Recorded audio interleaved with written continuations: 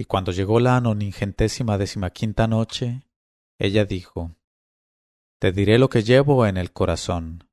Y añadió: Oh mi señor, bien dichosos son los sordos y los ciegos por no estar expuestos a las calamidades, las cuales nos entran por los ojos y por los oídos. Porque en mi caso fueron mis oídos los que atrajeron sobre mí la mala suerte, porque, oh asilo del mundo, desde el día nefasto en que oí mencionar delante de mí lo que voy a contarte, ya no he tenido reposo ni sueño. Y le contó toda su historia con los menores detalles, y no hay utilidad en repetirla. Luego añadió: Y ahora que el destino me ha gratificado con la vista de tu presencia luminosa, oh Rey del tiempo, y que quieres concederme como favor insigne la merced que me permite solicitarte, te pediré sencillamente que me digas exactamente qué clase de relaciones hay entre nuestro señor Rey Ciprés y Nuestra Señora la Reina Piña, y que me digas también qué tiene que ver en el asunto el negro sombrío que a la hora de ahora está tendido debajo del lecho de marfil de la princesa Mora, hija del rey Tammuz ben Quamuz, soberano de las comarcas de Sin y de Masín.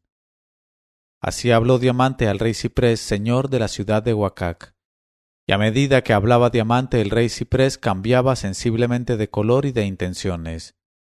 Y cuando Diamante acabó su discurso, Ciprés se había puesto como una llama, y en sus ojos ardía un incendio, y en su pecho le roncaba el hervidero interior, de todo punto semejante al furor de la caldera en el brasero. Y permaneció un momento sin poder emitir sonidos, y de improviso estalló diciendo: Mal hayas, oh extranjero, por vida de mi cabeza, que si no fueras sagrado para mí después del juramento que hice de dejar a salvo tu vida, en este mismo instante te separaría del cuerpo la cabeza.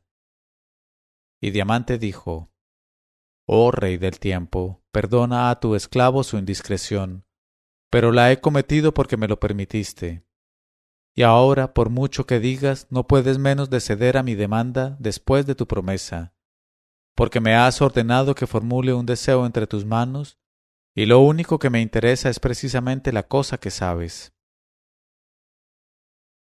Y el rey Ciprés, al oír este discurso de Diamante, llegó al límite de la perplejidad y de la desesperación. Y tan pronto se inclinaba su alma a desear la muerte de Diamante como a mantener sus propios compromisos.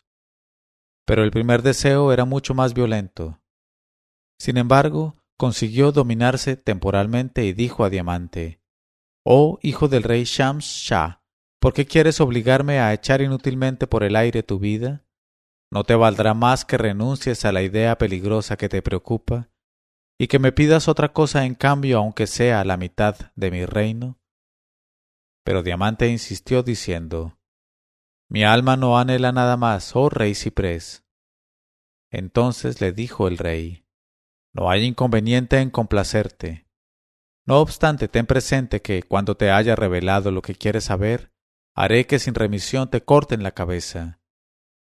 Y Diamante dijo: Por encima de mi cabeza y de mis ojos, oh rey del tiempo, cuando me haya enterado de la solución que anhelo, o sea, de la clase de relaciones que hay entre nuestro señor el rey Ciprés y Nuestra Señora la reina Piña, y qué tiene que ver el negro con la princesa Mora, haré mis abluciones y moriré con la cabeza cortada. Entonces el rey Ciprés se mostró muy pesaroso, no solamente porque se veía obligado a revelar un secreto que estimaba más que su alma, sino a causa de la muerte segura de Diamante. Permaneció pues con la cabeza baja y la nariz alargada durante 1 hora de tiempo, tras de lo cual hizo evacuar la sala del trono por los guardias, a los cuales dio, por señas, algunas órdenes. Y salieron los guardias y volvieron al cabo de un momento, llevando atado con una correa de cuero rojo, enriquecida de pedrerías, a un hermoso perro lebrel de la especie de los lebreles, de color castaño claro. Y luego extendieron ceremoniosamente un gran tapiz de brocado de forma cuadrada, y el lebrel fue a sentarse en una esquina del tapiz, tras de lo cual entraron en la sala algunas esclavas, en medio de las cuales iba una maravillosa joven de cuerpo delicado, con las manos atadas a la espalda, bajo la mirada vigilante de 12 etíopes sanguinarios. Y las esclavas hicieron sentarse a aquella joven en la esquina opuesta del tapiz, y pusieron delante de ella una bandeja con la cabeza de un negro, y aquella cabeza estaba conservada en sal y hierbas aromáticas, y parecía recién cortada. Después el rey hizo una nueva seña, y al punto entró el cocinero mayor de palacio, seguido de portadores de toda clase de manjares agradables a la vista y al gusto, y colocó todos aquellos manjares en un mantel delante del perro lebrel.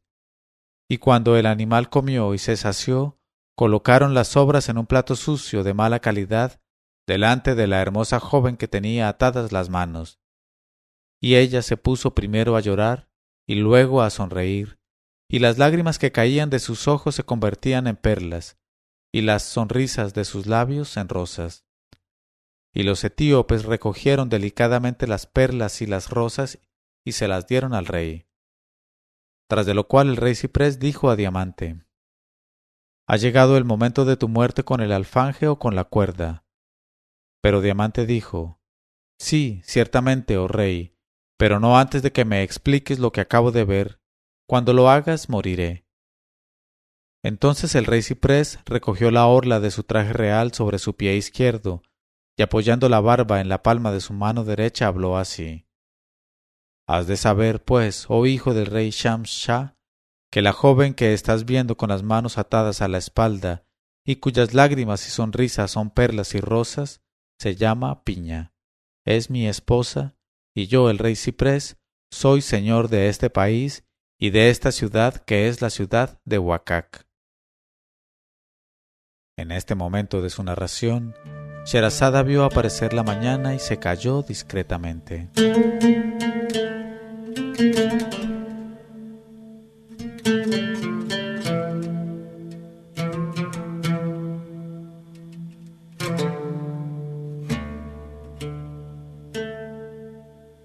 Leyó Mauricio Duque Arrubla. 1001noches.co 1001 noches.co